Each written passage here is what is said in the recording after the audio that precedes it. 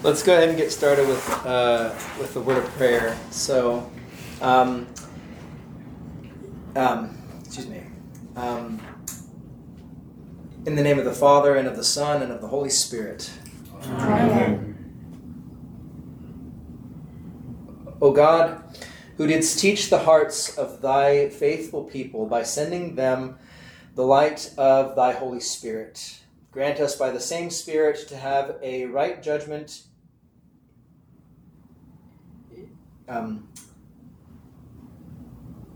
in all things, and evermore to rejoice in his holy comfort.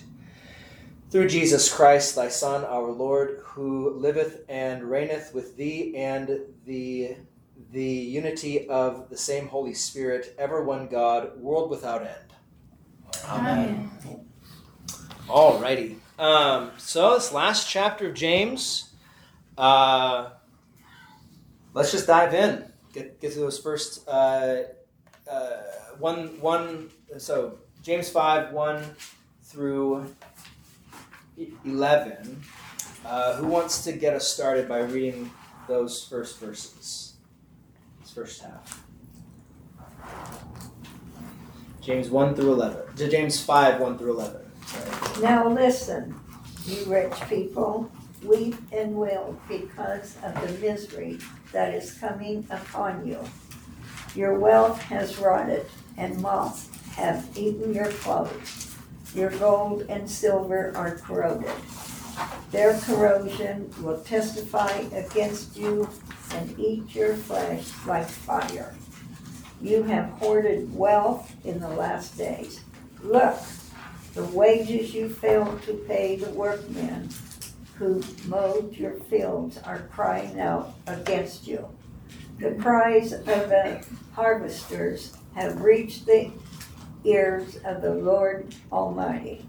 You have lived on earth in luxury and self-indulgence.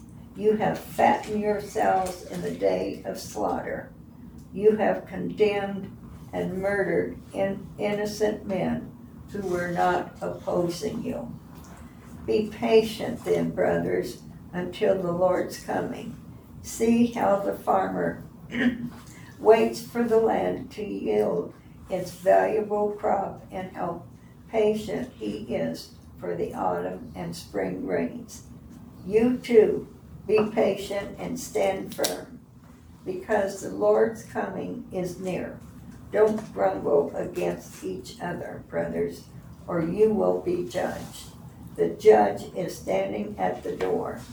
Brothers, as an example of patience in the face of suffering, take the prophets who spoke in the name of the Lord. As you know, we consider blessed those who have persevered. You have heard of Job's perseverance and have seen what the Lord finally brought about. The Lord is full of compassion and mercy. Okay, thank you.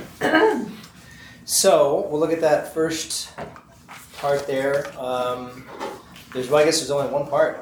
There's discuss and then apply. Nothing to really look at here to pull out for further examination, I guess, before we discuss. So let's just jump into the discussion.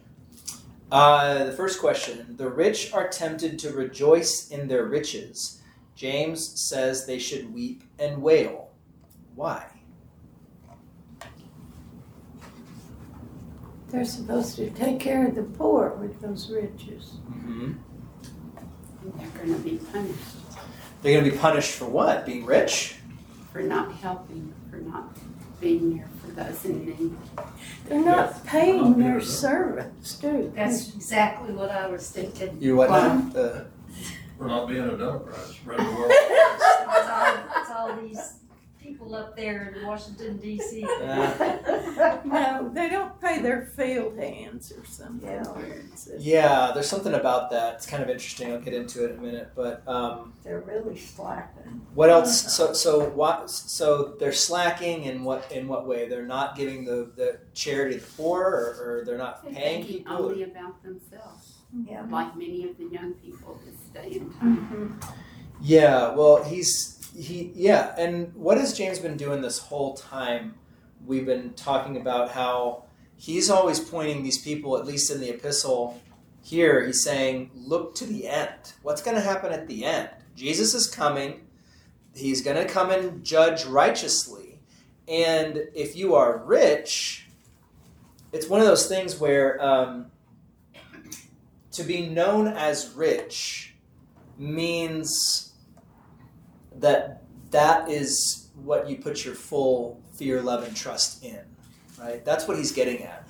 Because he says what at the beginning, and he says, let the lowly brother, in chapter 1, verse 9, he says, let the lowly brother boast in his exaltation, and the rich in his humiliation, because like a flower of the grass, he will pass away, right? So it's like the rich people should rejoice that God eventually will take their riches away, because riches are most oftentimes a burden. And when Jesus says you cannot serve both God and mammon, he means that. You have to serve one or the other. And those who are known as rich predominantly are the ones who are serving their own wealth, right? Or putting all their fear, love, and trust in that. So he's telling them, look to the future, look to when Christ is coming back, because you're happy now, but what your happiness is in is going to be taken away. It's all going to just be burned away, washed away, whatever you want to say. It'll be rotten. All the stuff they'll have will just fall away. It'll be rotten, be eaten by moths, and this sounds a lot like Jesus, where he says, store up yourselves treasures in heaven, where neither moth nor rust destroy, where thieves do not break in and steal, right? Store up for yourselves treasures in heaven. And so, and I've been using this book a lot to kind of help flesh out a few more things. James, the Apostle of Faith, by one of my professors at the seminary, Dr. David Scare. And one thing, and he puts this really interesting perspective on that. And he said, what treasures do we have when we're in heaven? Are we going to get up there from all of our good deeds and have like a pot of gold waiting for us? We won't need it. Yeah, we won't need it. So what are the treasures we're seeking to store up for ourselves in heaven? And if you really think about it, Jesus, when he says, store up for yourselves treasures in heaven where neither moth nor rust destroy, when you are doing good works, are you just kind of out there doing good works for yourself, doing good works for the birds and the bees? Who are you doing your good works for? Not only God, but who else? People. Your neighbor, right. And so ideally, the treasure that you would store up for yourself in heaven would be those people, right? That God would be glorified through your good works, that they would see your good works and give glory to God, and eventually at some point through your service and even the Word of God, especially the Word of God, actually only the Word of God, right? The service leading to the Word of God would be the thing that would store up themselves in heaven, right? Whether that be your family, your friends, the people close by you, whatever. Your treasure that's in heaven are going to be the people that you have been given to serve and to show God's love to, right? And that's why it's a beautiful thing to hear. I think it was for this Luther Classical College, one of the things I think in their little brief statement of what they want to do, they say things like, one of the things they say, or at least they said at one point in time, we want to teach people that their children are the gifts of God that they can bring with them to heaven. Right? Your children are the treasures you can bring with you. That's just a wonderful thought, isn't it? It's beautiful. And so that along with all the other people too. Yeah? So when you are putting your full fear, love, and trust in your riches, then you are, I think that James is not doing a blanket condemnation of people who are wealthy, right? Because the church needs wealthy people on some level, right? They need people to give of what God has blessed them with in order to keep things going. I mean, we wouldn't have, well, this is just a general statement, right? We wouldn't have, this church. We wouldn't have beautiful churches across the world, without people giving of what God has blessed them with, right? And so you have these things for the glory of God. But when you hold on to your wealth, when you're stingy, when you are greedy, and in fact, what we've seen in James here, he's talking about rich people taking people to court, right? And if the church is struggling, right? If the church is struggling, the pastors especially are having a hard time not wanting to or trying not to pander specifically to the wealthy so that they can kind of keep things going, It's a temptation of even pastors to say, well, we don't want to lose this person or that person because if we do, who knows how we're going to make ends meet? And it's just like, well, God knows, right? So, yeah, it's one of those things where when you have the rich that are only focused on their riches, they should be reminded, weep and wail, because do it now as opposed to the end. And because in the end, all the weeping and this is going to sound harsh, right? In the end, when Jesus comes back, if you're found holding on to only your wealth, you will weep and wail, but it's not going to do you any good, right? It's going to be too late. And it's the same thing of like when Paul says in Philippians, right? Every knee shall bow and every tongue shall confess that Jesus Christ is Lord. Every knee and every tongue, right? Even the ones that don't want to, they will be made to because they won't have a choice, but it's not going to save them, right? So this is a warning. It's a warning to say, fear, love, and trust in God above all things. Not in your wealth, not in the things of this world. And one other thing I was going to say, I know I've been saying, and I kind of appreciate the insight of here from Dr. Scare, is that, we've seen that there's an argument to be made that James is writing this to primarily pastors, but also generally everybody, because everybody can benefit from this, right? But for pastors, it's kind of interesting. He makes this neat point. He says, behold, in verse 4, right? Behold, the wages of the laborers who mowed your fields, which you kept back by fraud, are crying out against you, and the cries of the harvesters have reached the ears of the Lord of hosts. I think I agree with Dr. Scare. It's because they're not paying their pastors enough.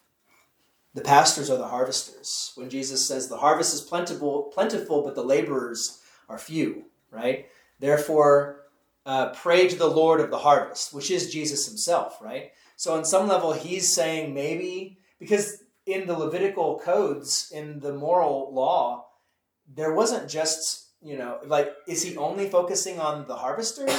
There are other areas that people can be chastised for, but he says, I think he's talking about them not paying their pastors enough. And therefore, pastors are more susceptible to want to curry favor with the wealthy because we need you kind of thing. And so it's kind of an interesting thought. I mean, because Jesus talks a lot in harvest kind of language in that way too. So, I mean, take it or leave it. I think that's a pretty neat thought. Maybe I like it a lot because it's talking about pastors. But it's kind of interesting. What do y'all think?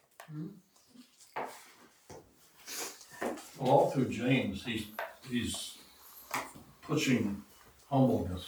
Mm-hmm. And you don't find many rich, humble people. Yeah. Most of them think that their wealth came from their own effort and all this kind of stuff. And God says he blesses the rich and the poor. Yeah. He gives the rich people their wealth. Mm-hmm. And the richer you are, the more he expects you to do with that wealth. Right. Yeah, too much. So you're going to be to whom much is given, much will be required. Right. Yeah. That's right. Yeah, exactly. And even though Jesus says it would be easier for a camel to go through the eye of a needle than a rich man to enter into heaven, he said, but with God, all things are possible. Right. Put your faith in God. That's right. That's right. Exactly. Well, look at Job. I mean, God blessed him twice. Yeah, we're going to look at Job in a second here. Yeah, for sure. Or we're going to at least mention Job and talk about him. Any other thoughts about that first question about the rich who are tempted to rejoice in their wealth? Well, how do I say this?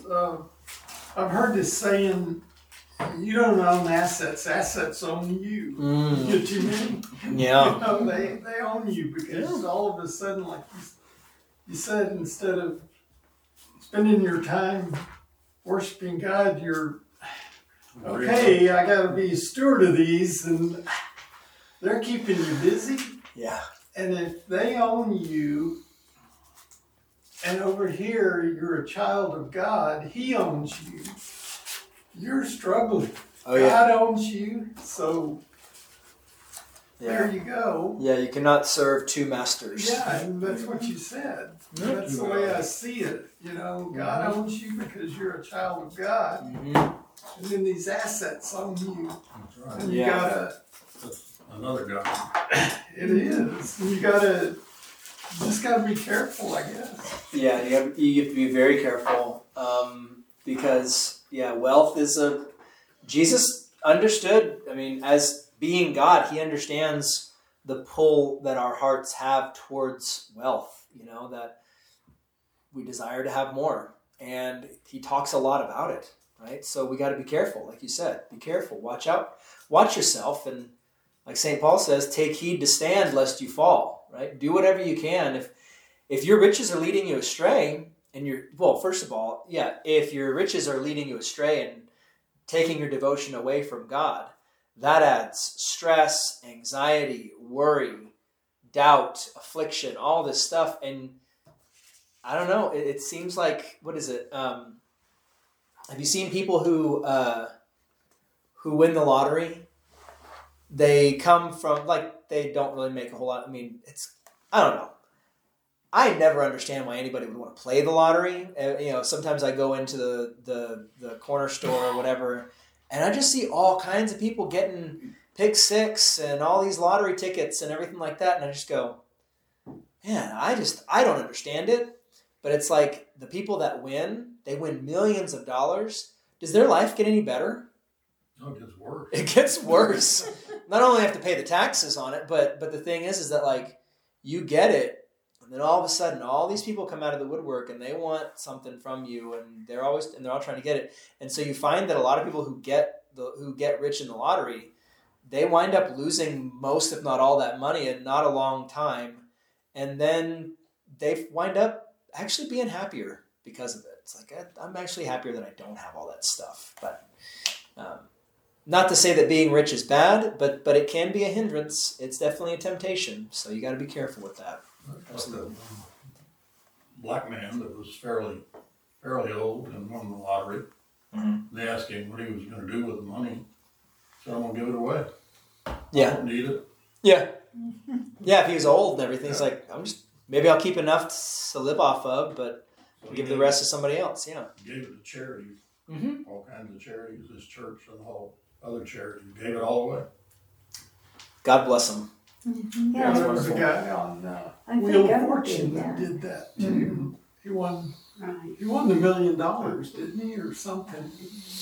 And he 100,000. That's a big temptation. he You want? said, Yeah, you man. know, I think they had worked for 2 charities, Uh-huh. and he said they just went ahead and gave it to them. Of course, what they didn't tell him was they were CEO of both charities.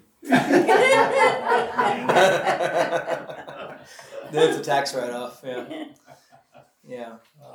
That's good No, on taxes. I think the statistics are that 80% of the people that win lotteries within 6 months are flat broke. Yeah. No doubt. I mean, I totally believe that. And absolute misery. Oh yeah. So now they That's have the nothing. reason I haven't won. Yeah. God is sparing you. Yeah. Yeah. God is 'Cause sparing I you. wouldn't spend it all. God is sparing you if you haven't won. But I truly believe. But anyways, I mean, if you play the lottery, you play the lottery. I don't know if you should really gamble. You can't win unless you play. It's true.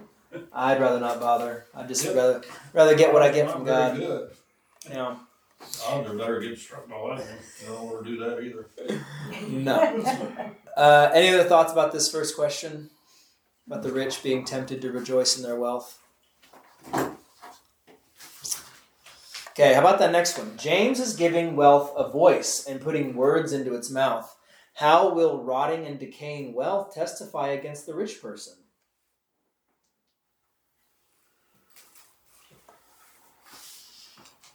These are all kind of the same answer. They should have shared their money. They should have, okay, yeah.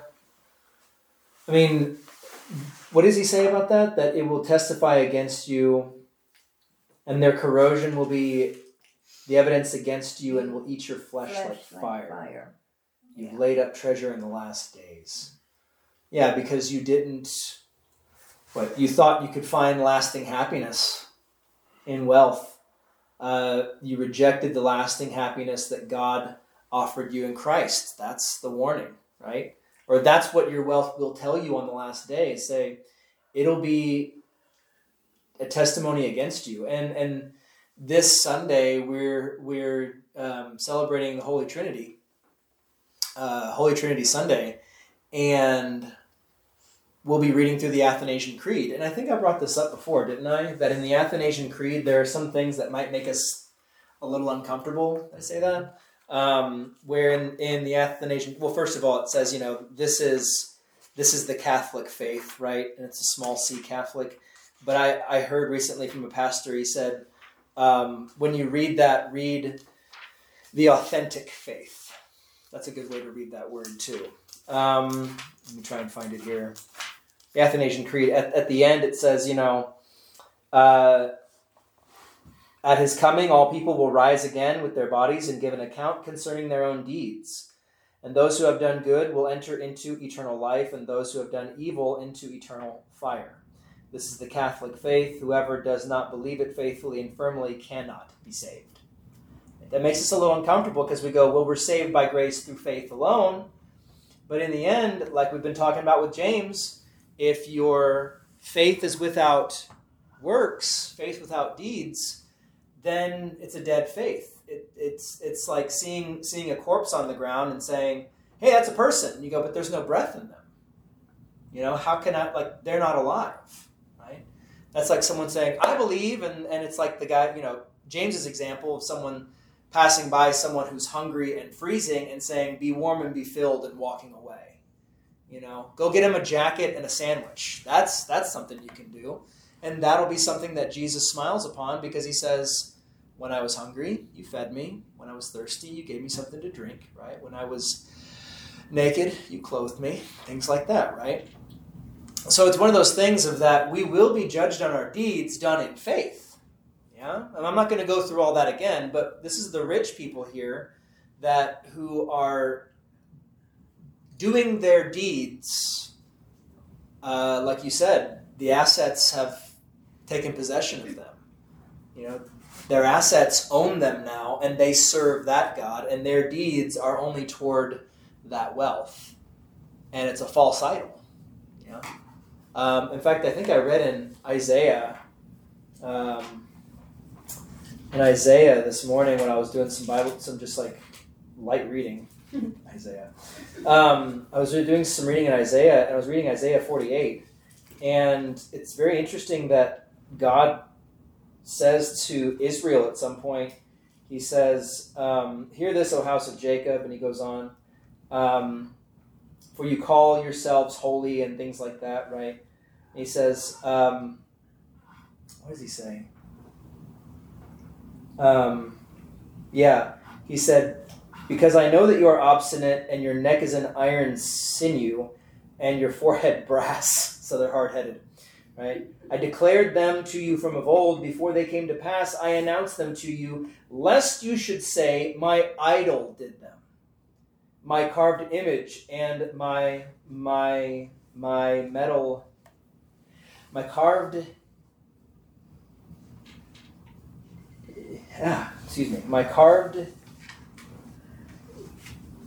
image and my metal image commanded them, right? He's talking about false idols, right? So lest you say, my wealth has gotten me all these things. My wealth has brought me comfort and security and happiness. You should really understand who really brought these things to you, and that is God himself, right? And on the last day, your false idol will actually testify against you and condemn you if you're not careful, right? So this is not fun to read, but it is something we should keep in mind. Yeah? Any thoughts about that? I guess I don't want to be rich. Now, so if ever you have problems with money, give thanks to God. Say like, well, at least I don't have too much. I have as much as I need, right? And this is something else I heard, something to keep in mind, and then we'll go on. I heard from another pastor one time, he said, and I can't remember if he heard this from like a church, if he read this from a church father or something. Anyways, he said, wealth, gold, silver, money, these things are created things. Just like birds and bees and things like that, right? Rocks and hills and pagans, or people who worship false gods, they worship the image of creation, right? They glorify the creation and not the creator. And the thing is that is a sin against that creation.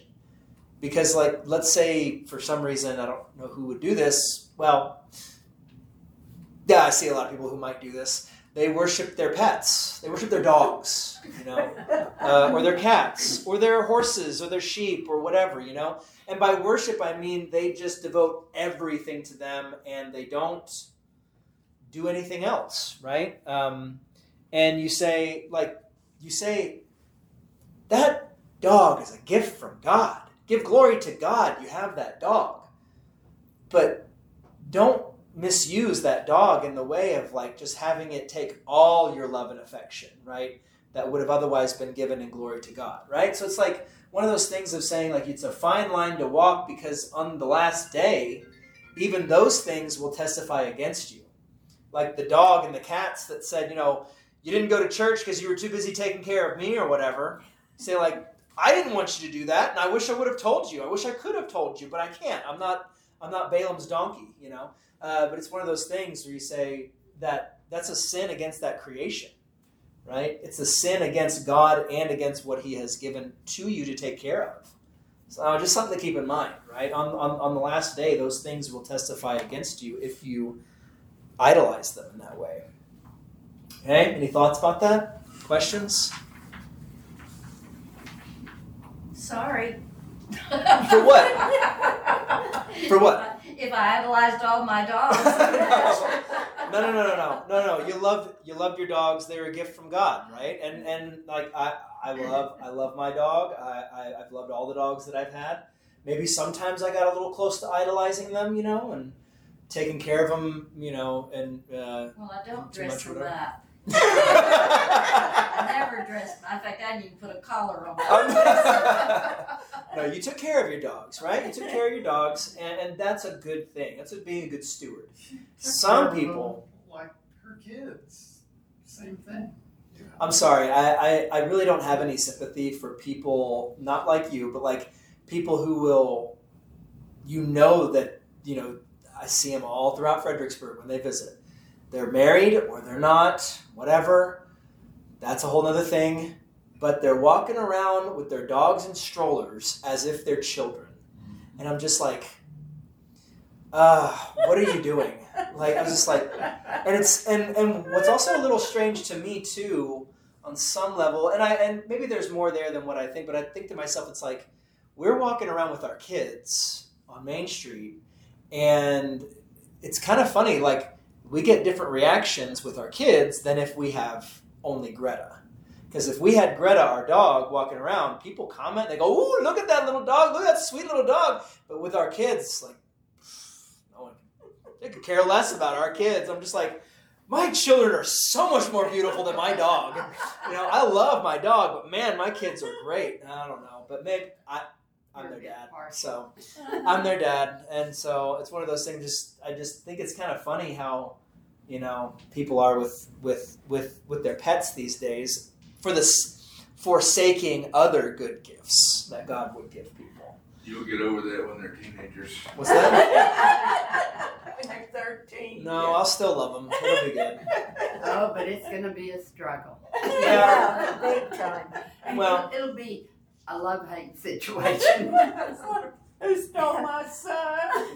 Left me this creature. This creature. Well, You just don't understand, Dad, yeah, what Right. I'm going through. right. It's yeah. Well, The girl God will still be with us. The girl That'd be will good. give you the hardest time. Well, Sure. yeah, she's already given us a little hard time. She's 2. Or Like, wait till she's. yeah, I know, but yeah, I know. Wait. But yeah, I get it. But I raised 2 of them. the Lord will still be with us, right? The Lord, thankfully, the Lord is an ever-present help in the time of trouble. So He will be with us through all those things, right? 3 is better than 2. She'll change. Yeah, she's already getting better. I don't mean to say that she's a terror. She gets a little difficult sometimes. But you know what? That's sin. That's a sinful nature. Just makes you want to pray more. It really does, actually. Yeah, it's true. It really does. I've been praying a lot recently. And not because just of bad things. I've just, for some reason, I give thanks to God that I've just had the Holy Spirit has been prompting me more and more to just stop for just a second and say a quick prayer.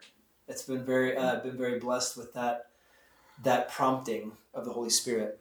And yet we can see some of the love and training that she's getting at home. She's Good. showing more love for her brother. Oh yeah, she loves Henry. Oh my goodness. Yeah, and now he's trying to run. He can barely walk, but he's trying to run now, so that's Bless his heart. yeah, he's a sweet guy. Anyways, that's enough about my kids. Thank you for making me feel good about my children. That's good. Not like those people on the street who just walk by and don't say anything. You'll remember how we warned you, though. Oh, absolutely. Making you feel good Oh, about absolutely. it. No, that's fine.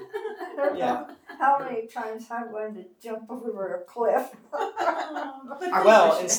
Well, They grow up. I'd also They get to appreciate be like 20. encouragement to say Yeah. you're gonna get through it. Yeah, you You'll do. get through it, right? Yeah. And Yeah. when People they're on the older. street are probably just jealous anyway.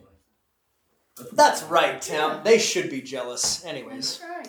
They might want children. You can't That's a have shame. them. That's a shame. All right, so let's keep going here for the sake of time. I'm really enjoying this conversation. We gotta keep going. James makes some very pointed statements. What is so ironic about the wealthy person hoarding wealth in the last days? So we'll just answer that one first. What's so ironic about that?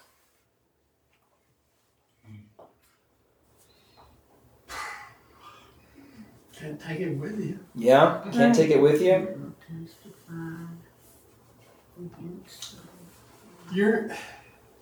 That's the ultimate slap in the face, because now, you were hoarding all this stuff, Mm-hmm. and now you're gone, so you're not alive to give it to who you want. It's going to go somewhere, but you've got nothing to do with it. Right. Yeah, you can control it. Well, yeah. You can control it in your will, yeah.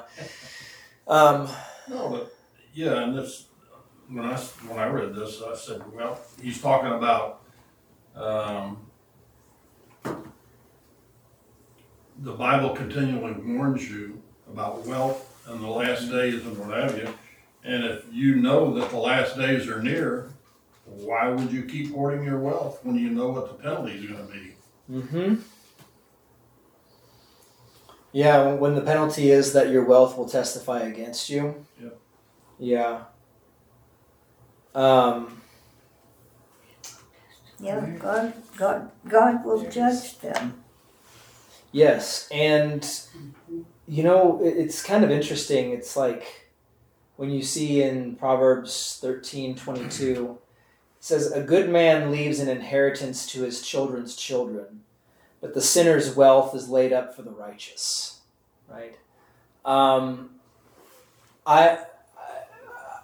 It's disheartening to me to see how there are so many people who are close to death from what you can see on the outside, right? We're not God. We don't know how close they really are. But it's like they're getting older, and they're getting older and older and older. Like I think I went to visit somebody in one of the assisted living nursing homes, and they pointed out somebody, and they said, "See her over there? That's her and her daughter, but she won't let them touch any of what she has in her wealth or her assets." That's probably smart. I guess, but it's just like they keep saying, "Mom, we'll take care of things. We'll handle things." I bet they will. Yeah, well, that's a bad attitude. They'll go right in their pockets. Yeah, well, what's she gonna do with it? She's in assisted living. That's what I'm asking, right? It costs a lot of money to be in Yeah, assisted living. Yeah, but they're gonna go ahead and take care of it for her, and if they don't, I mean, that's them. But if they want her to stay in assisted living, they're just gonna keep paying the bill. Why does she have to have control over all of her money when she's not doing anything with it while she's in assisted living? Well, That's my question. Yeah. she's probably got it all I don't know the figured out. situation. Mhm. I don't know the situation, but I see more and more there are so many parents who are reluctant to actually hand things over to their children to take care of. Yeah, because the kids Because aren't we going to take know. care of it. Well, who raised them not to take care of it? We did. The devil. That's right. The devil. You calling yourself the devil now, Tim? I'm not worried about my kids. They won't spend it, but Yeah, I know. their husbands and their children. Well, I mean, that's what I'm saying is like, does that woman not trust herself enough to have raised her kids well enough to take She care of her? probably got it all laid out, and it's all going to charity when she dies. Maybe she does. Left over. Maybe she does. So I'm not going to speculate too much, but yeah. She What? knows her daughter better than anybody. Well, maybe. So, But I mean, what's going to happen when she dies anyway? What, they're all going to fight over it? I mean, Yeah. I don't know. that's Yeah. why you have a Well, Lord have mercy then. Lord have mercy. It's terrible, right? I mean, No, it's terrible. I'm just going to say that. Like, the thing is that I don't know. I'm not there. I can't say for sure what I would do in that situation. I don't know their daughters and sons or whatever. But it's like, I don't know. I've just seen too many instances where the children have been, I guess, brought up to expect that they're going to get something or be able to be brought along to take over something, and they wind up not getting any of it, if very little of it, because it's been, I don't know, taken away from them or something. And so it's like, it's very kind of sad to see that. I heard this one story of this Dutch. Let me know what you think about this story. It's anecdotal, okay, but there's a what is it? It's over in the Netherlands. They're Dutch. They're farmers. They've had this land, this acreage, for umpteen generations, right?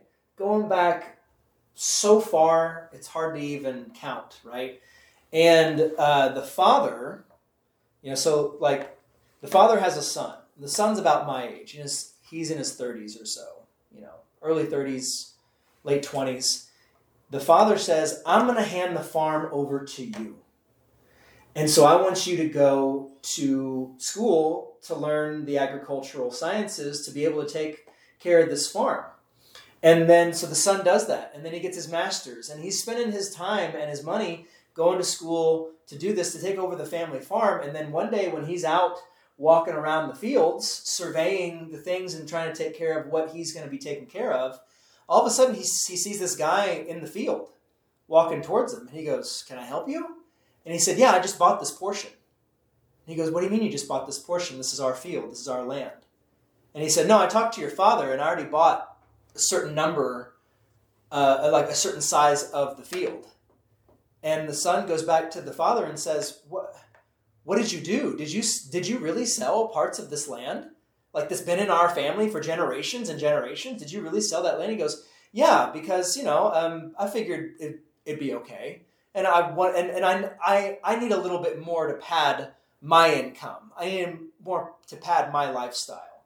And the son said, do you realize that you just chopped up a part of the field to where even if I kept the part that you kept for me, I can't be profitable. I'm not going to be able to live off of this. this. You sold my inheritance away so that you could be more comfortable. And so now the son doesn't talk to his dad anymore, and the dad doesn't understand that he did anything wrong. What do y'all think about that story? Do you think that's right of the father to do that? Well, in his old age, he probably wasn't thinking like he did. He's Well, like, he should have he's like, discussed it with his son. he should have talked to his son. Yeah, That's yeah. They right. should have worked it out together. That's right. They Yeah. should have talked to the son, and the son should have said, Dad, I'll help you with whatever I can. Exactly. Yeah. Have you? But to just sell it out from under his nose, I mean, yeah. That's wrong. That's a focus on wealth that is dangerous. And now his son is alienated and doesn't want to talk to him, doesn't want anything to do with him. It's very sad, right? I'm not saying that everybody's doing that, but when you see those things, you go, what is going through people's minds that they think that that's okay? You know, it's just really sad to see how wealth and riches really just erode the sense that God gives you or the things that you should be taking care of above those things. Yeah. Oh, maybe the father had dementia. That's what No, I'm saying. he does not have dementia. Oh, No. It's just a sign of the time. Yeah. The end of times. Yeah. Well, yeah, but You let's- know, Schwann's Dairy. You see those trucks? yeah, Schwann's, yeah. Yeah. Mhm. Okay. They're Lutheran. Mr. Schwann died, Hmm. and he left $40 million to the Evangelical Wisconsin Synod Yeah. Lutheran Church. Hmm. The family sued the Lutheran Church because they said Daddy didn't leave him enough money to run the dairy. I don't know how it ended though. That's interesting. Well, didn't leave him maybe enough it's money. on Google. They said no. Well, it's been sold to somebody else. Now it's called Yellow. Oh, maybe really? he didn't leave him enough money Maybe to not. run the dairy. Well, then that's on him, right? Yeah. I mean, that's on him. but it 'Cause, went to the church. yeah, he should have taken care of his family first and foremost and given whatever he had left over to the church if he wanted to. But Mhm. I don't know. Yeah, I mean, I'm not saying that every instance like that is bad. Mhm. It shows a sense of foolishness on some level, but I'm just saying that like we're going to get to the application part here, like in modern day America. So we'll get to more of that. But I just want to throw that out there to say, you know, we can make excuses for these people, but in the end, we can still say that's still not good, you know, and have it be a warning to say, let's do our best not to do that, right? Take care of our kids, take care of what's been given to us, and not be foolish, right? Okay, so he says, so a couple verses later, we're still on number 3. A couple verses later, James makes an equally ironic statement. You have fattened your hearts in a day of slaughter. What does he mean by that?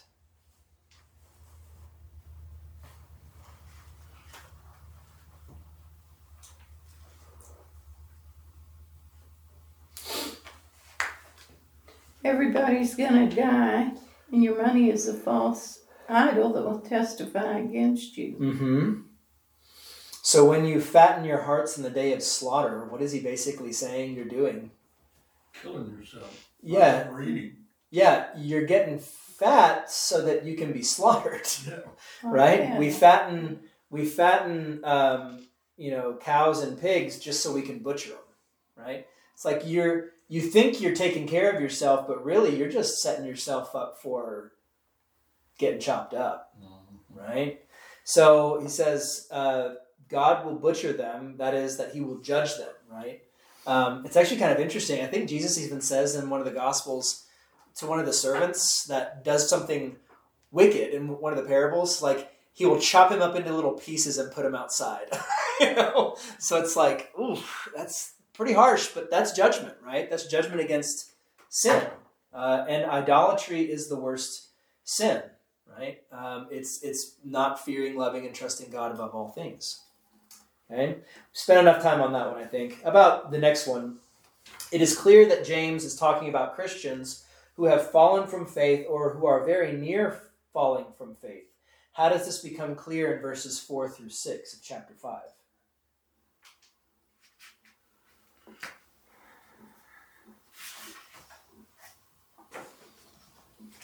Others will testify against you. Yeah. Maybe even your own pastor. Or your own. Not to put an adversarial relationship between us. Yeah.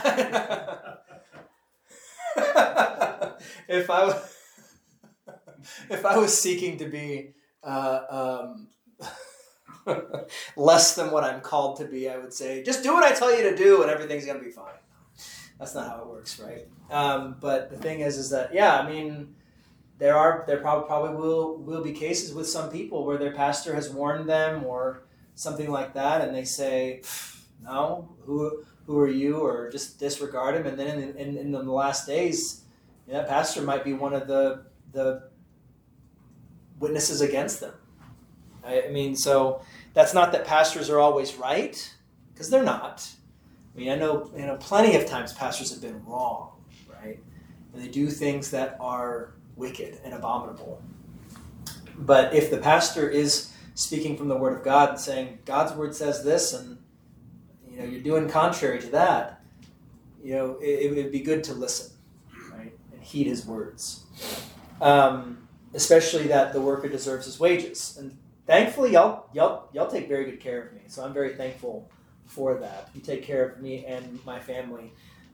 So I don't have anything to say on that front. But there are a lot of churches, I'm sure, where I know of several instances where a pastor was just released from his call because the church couldn't pay him anymore. Like, that's why they released him from his call. It's not that he was teaching false doctrine. It's not that he was living a horrible life, a life that was sinful and totally ungodly. And it's not that he was derelict in his duties. Those are the only real 3 reasons why you should remove a pastor from his call. He wasn't doing any of those things. They just couldn't pay him. So they said, bye, see you later. God bless you. Be warm and be filled. Were people leaving the church where it got smaller and smaller? No, the situation that I'm thinking of right now is that they called him, and they had set aside a fund to pay him from. They weren't paying him from the offerings, and they had lost a lot of people during the vacancy, and they thought bringing a new pastor in might bring people back. And when it didn't, and the fund ran out, they didn't have enough in the offerings to pay him to scale. So instead of dealing with it and talking to him about it and working through it, they just said, we're going to release you from your call. That's not right? That's wicked. That's bad. Did they have a lot of funds from their offerings? I mean, they had built up a fund over time to pay the pastor with. But I meant by using the fund and not using their offerings to pay the pastor, how were their funds doing? I have no idea, Yeah. But the thing is that when they had to switch over to the funds, to the offerings, paying from those primarily or whatever, they didn't have enough and they didn't plan for it. Yeah. It was poor planning, it Or was either foolish. they're hoarding and being Right. greedy. Right. But There was something wrong. Mm-hmm. somebody probably left an endowment to the church that passed away. I have no idea the There's a church specifics. in Louisiana that happened to. Yeah. A wealthy woman was paying the pastor and 80% of the budget. Yep. And then when she passed away, and a couple of years later, the kids got all the money, and the church had to release their pastor. Yeah. And then Well, he probably sought a release so he could go somewhere else where they were going to pay him. and Yeah. they ended up talking to another church in Louisiana to They got a dual parish. jointly call a pastor. Yeah. That they could probably That's happening more and more. afford. Yeah. It's happening more and more because we're having a shortage. I talked to a friend of mine. This is off topic, but I talked to a friend of mine who's a circuit visitor up in Iowa, and he said we're starting to feel the shortage up here at least. He said because they have a vacancy that he's having to fill in, and he's a circuit visitor, and he's got 5 kids, and he's having to fill in the vacancy. Every time he calls somebody to fill in, he's like, even the retired guys are full up doing stuff on Sundays for pulpit supply because we just don't have enough pastors for all the churches that we have. So pray to the Lord of the harvest, right? That he will provide the workers. Pray for the people that they'll contribute. Pay for the people that they'll contribute. Yeah. Pay that they'll continue to be faithful. Yep. And if there needs to be a consolidation of churches, if it's a dual parish situation and they just need to come together as one church, pray that would be done peacefully, because that's probably going to happen more and more. Alrighty, so Thank you, Biden. Biden? Why Biden? Inflation, Oh yeah, everything. that's been coming for a long time though. Everything. Yeah, that's All been. of that is a contribution to the situation. Oh yeah, it's hard all over. But that's why James is so important, because he's talking about being in lean times, in persecution times. I mean, we live in a world that is not. It's hostile towards us, right? Sodom and Gomorrah. Yeah. Actually, I listened to something the other day.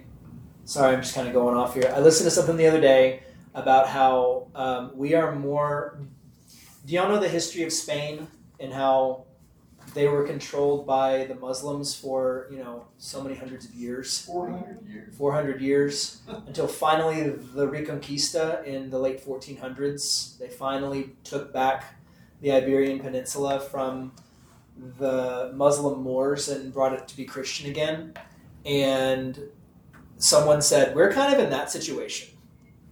Like, we live in a time where we're with a government and a culture that is very hostile towards us. So it's like, what did they do?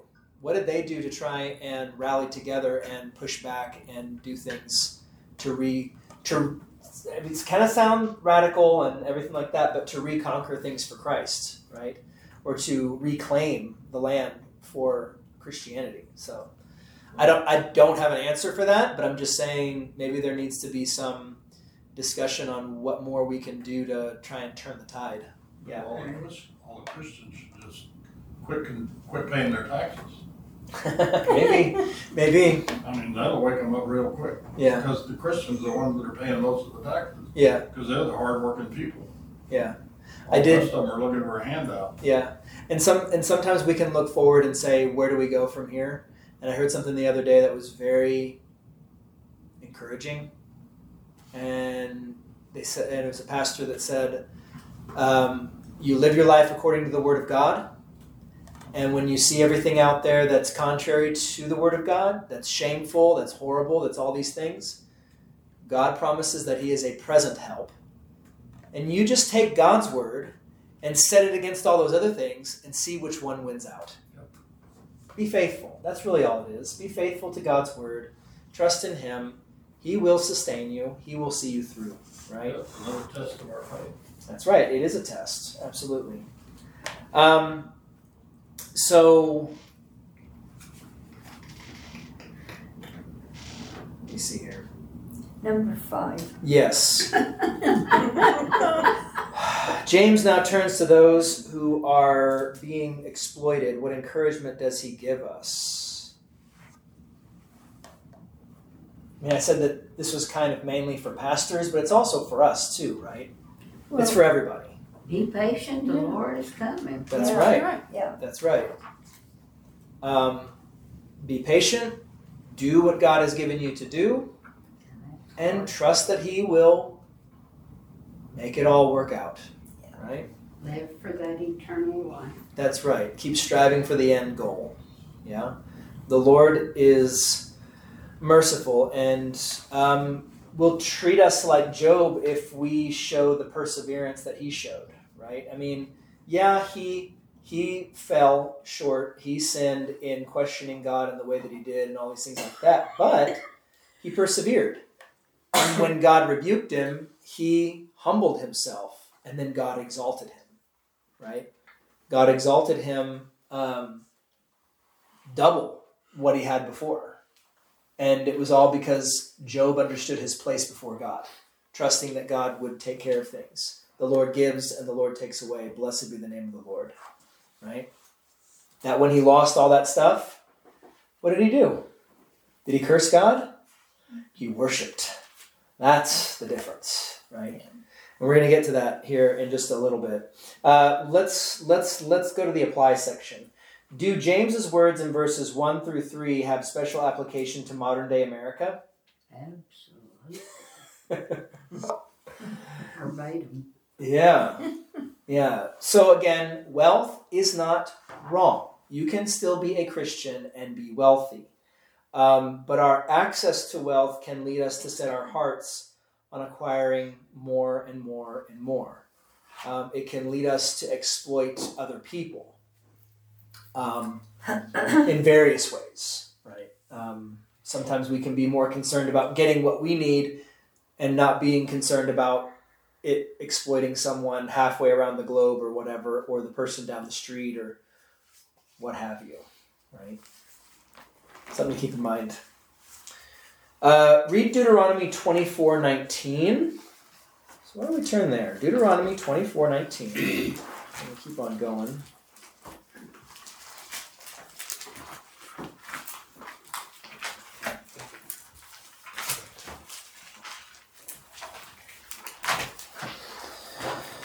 Okay.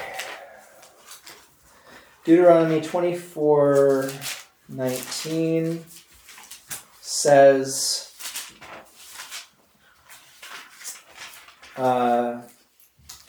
when you reap your harvest in your field and forget a sheaf in the field, you shall not go back to get it.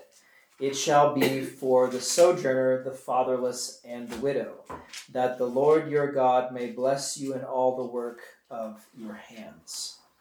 How does the Lord's concern for the needy and helpless guide the Christian business person who is also concerned about the bottom line?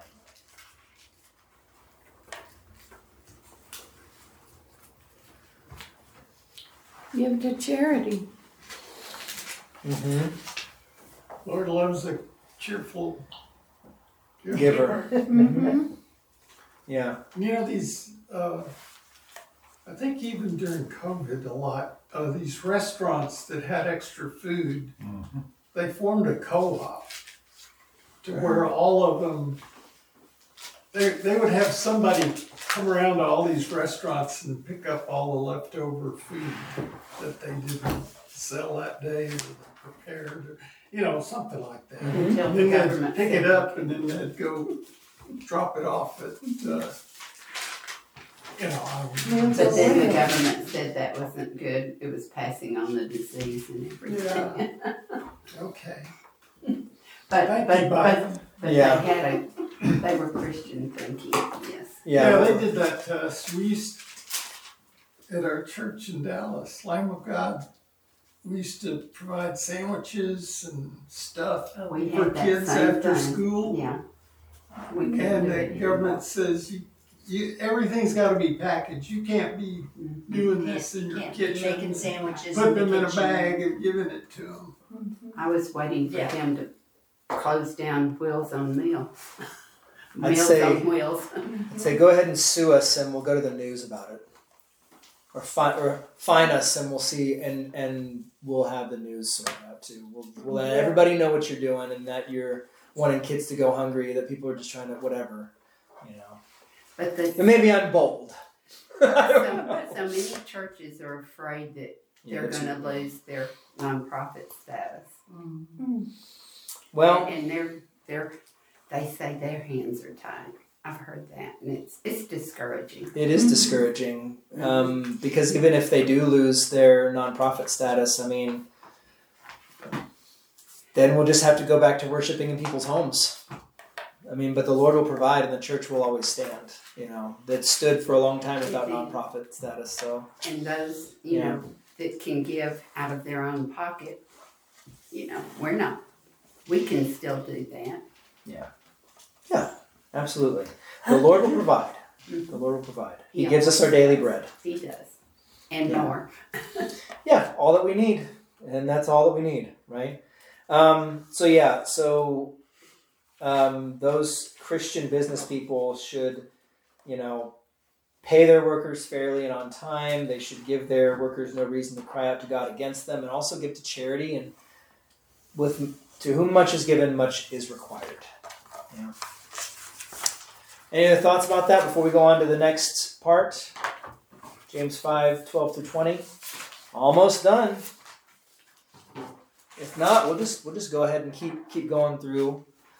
I'll pause for a second to take a sip of coffee. If anybody has any thoughts about what we just went through.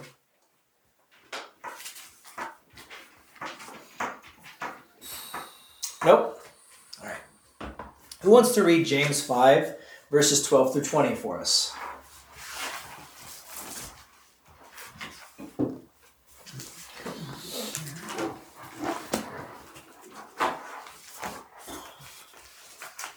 Above all, my brothers and sisters, do not swear, not by heaven or by earth, or by anything else. All you need to say is a simple yes or no. Otherwise, you will be condemned. The prayer of faith. Is anyone among you in trouble? Let them pray. Is anyone happy? Let them sing songs of praise. Is anyone among you sick? Let them call the elders of the church to pray over them and anoint them with oil in the name of the Lord. And the prayer offered in faith will make the sick person well. The Lord will raise them up. If they have sinned, they will be forgiven. Therefore confess your sins to each other and pray for each other so that you may be healed. The prayer of the righteous person is powerful and effective. Elijah was a human being, even as we are. He prayed earnestly that it would not rain, and it did not rain on the land for 3.5 years. Again he prayed, and the heavens gave rain, and the earth produced its crops. My brothers and sisters, if one of you should wander from the truth, and someone should bring that person back, remember this: whoever turns a sinner from the error of their ways will save them from death and cover over a multitude of sins. Okay. So, the look portion here on our sheet here. Verse 14, anointing him with oil in the name of the Lord. We don't have space here to describe the possible ways to interpret this phrase. We'll see People's Bible Commentary on James for a good overview. I will say a few things about this, though. Anointing him with oil in the name of the Lord. Let me see here.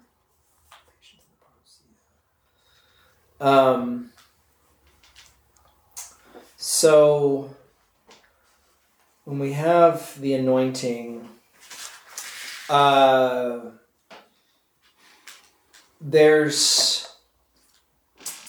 me see here. There's some thoughts, because there's no solid agreement over what it means to anoint someone with oil in the name of the Lord. And I do have that right in my pastoral care companion. Like, I can get some clove oil or olive oil or whatever and do the anointing, because that's what James says we should do. But the thought, there are several thoughts. So, I mean, the Roman Catholic Church has taken this to be like last rites. Someone's about to die, they anoint them with oil and things like that. It's provided as a salvific benefit in the afterlife for those who are on the verge of dying. So it's like if someone gets last rites, then it's like they're going straight to heaven. I don't know how that works with purgatory and everything, but anyways, so there's that. Catholic Church. Huh? That's why I quit the Catholic Church. It doesn't make a whole lot of sense. I Does got it? up to 3,000 years in purgatory. I said, Last time you said that, it was only 2,000. So a little mischief since then. you've been a little mischievous since then. That's good.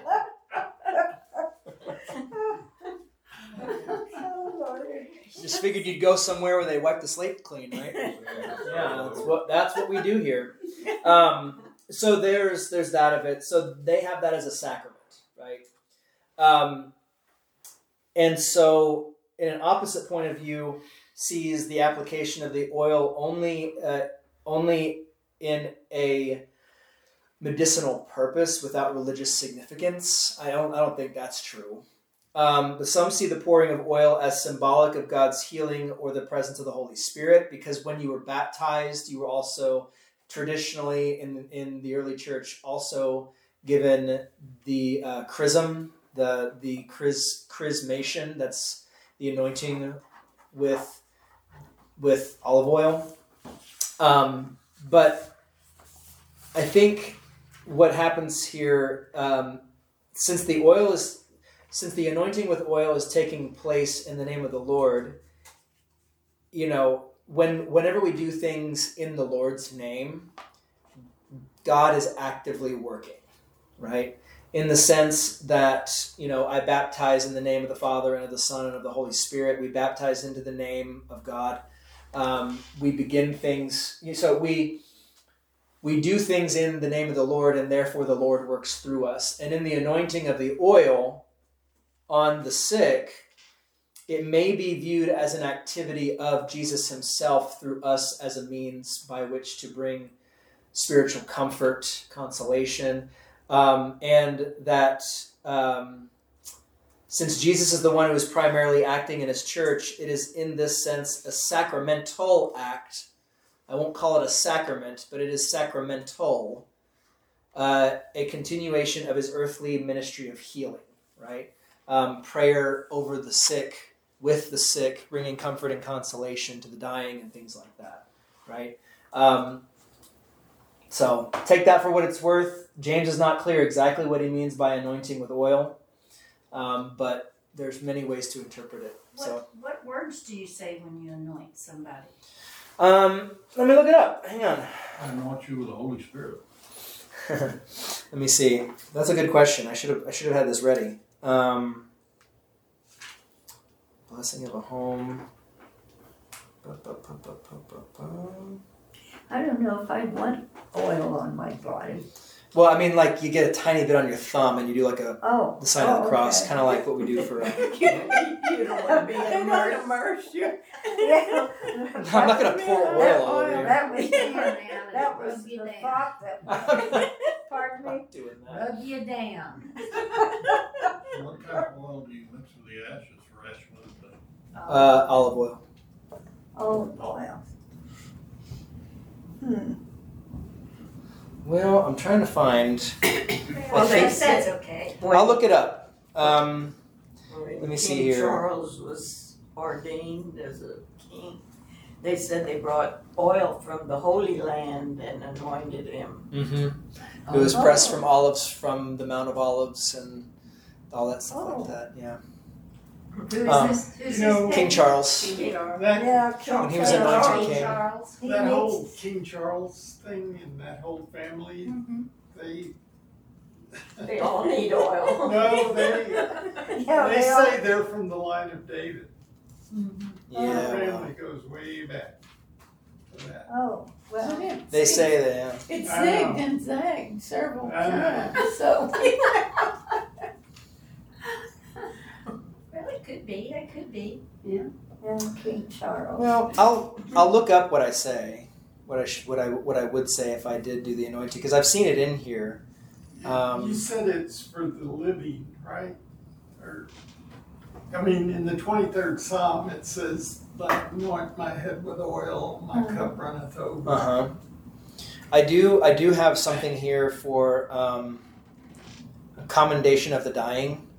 It is like Lutheran last rites in a sense, where I think there is something in here about anointing, but it's basically just reading a lot of scripture about comfort and consolation in the face of death, and then at the very end, I say, let me see, I commend them. And I say their name, go in peace. May God the Father who created you, may God the Son who redeemed you and saved you with his blood, may God the Holy Spirit who sanctified you in the water of holy baptism receive you into the company of saints and angels to await the resurrection and live in the light of his glory forevermore. Amen. And then you just kind of anoint them. Yeah, I can. But I'll have to look up where that is and how it's done and everything like that, because I know that there is something in here about. Well, just about make that. sure your oil is from the Holy Land. Do not call common what he has called clean. That's all I have to say. Was that a chastising? No, I'm just kidding. Go in your pantry. Just make sure.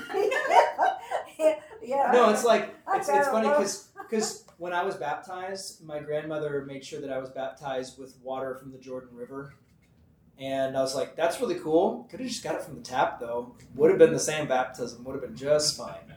But I was like, that's kind of neat. That was really Yeah, good to have. yeah, But that would be. it didn't make the baptism any more special or any less or whatever. It's just, Sure it did. yeah.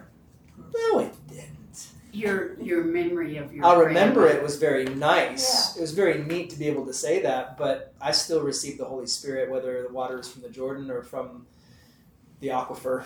That was under the church or whatever. Or the city well, you know. Huh? Baptism was special. The baptism itself was special. Yeah. The water that came from it, it wasn't special apart from the word. No, Yeah. and the results was the same. Not to poo-poo what my grandmother tried to do in That was special. whatever. Yeah. It showed how special she was. Oh yeah, she wanted to be nice. All right. Well, let's answer these questions. Why does a person who swears? So back to James here. Why does a person who swears imply that he or she is not trustworthy? Because most of the people that swear are telling a lie. Well, what does it mean to swear in the biblical sense of, swearing to do something? What are you doing? You want them to know to be Take an oath. Taking an oath. Yeah. You want them to You what? want them to believe you. Yeah, like you're trying to add something to your promise already. Yeah. Jesus talks about this. I think it's in Matthew. Let's see. In Matthew 5:33 through 37, Jesus says, again you have heard that it was said to the men of old, you shall not swear falsely, but shall perform to the Lord what you have sworn. But I say to you, do not swear at all, either by heaven, for it is the throne of God, or by the earth, for it is his footstool, or by Jerusalem, for it is the city of the great king. And do not swear by your head, for you cannot make one hair white or black. Yet let what you say be simply yes or no. Anything more than this comes from evil or the devil, right? So what does he mean by that? It's basically saying, I'm going to get that job done. I swear to God I'll do it, right? I don't like that. No, you shouldn't like it. When you say that, I don't even like using it as an example. You know why? I was talking to somebody the other day about what they were reading in the Bible, and they were reading Judges. And if you know Judges, and even Joshua, right? You have these vows being made, right?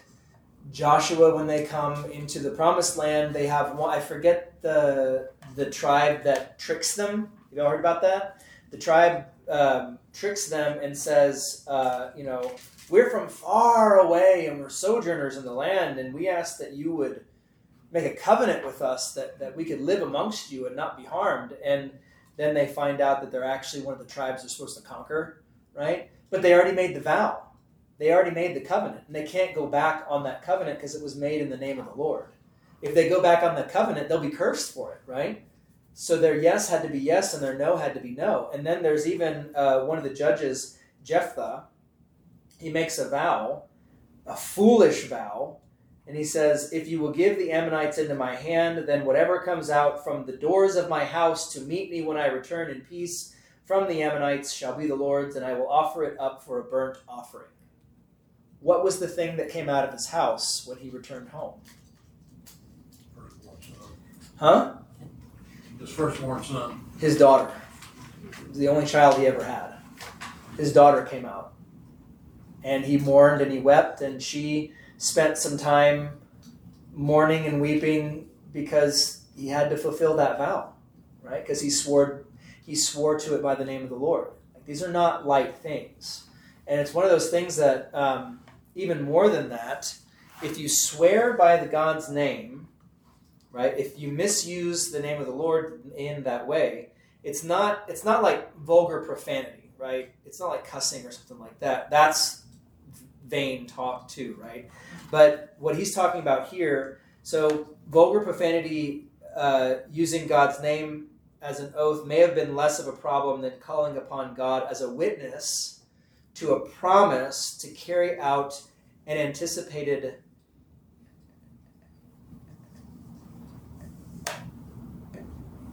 action, right? The one making such an oath called the judgment of God upon himself if he failed to carry out what he swore to do. Okay? So basically he's saying, I swear to God, it's just an example, I swear to God I'll take the trash out. Right? That's silly, right? But if you don't take the trash out, who are you answering to? God, right? If you do that, then you're basically saying, I'm big enough and bad enough and strong enough to swear by God's name that I can use it in whatever way that I want to because I'm the one who's going to make this happen, not God, right? It's the same thing that's connected to before when we saw how he said, what does he say? Come now, you who say, today or tomorrow we will go into such and such a town and spend a year there and trade and make a profit. Yet you do not know what tomorrow will bring. What is your life? For you are a mist that appears for a little time and then vanishes. Instead, you ought to say, if the Lord wills, we will live and do this or that. As it is, you boast in your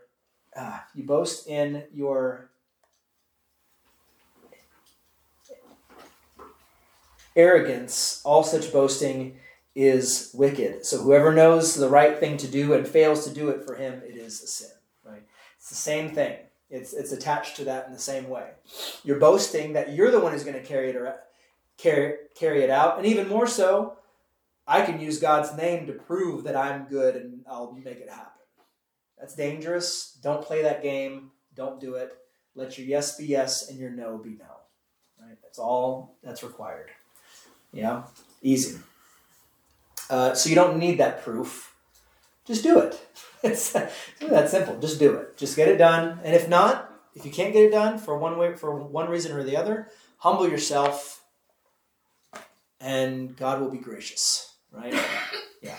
All right. So what is the answer to trouble? What is the right response to blessings?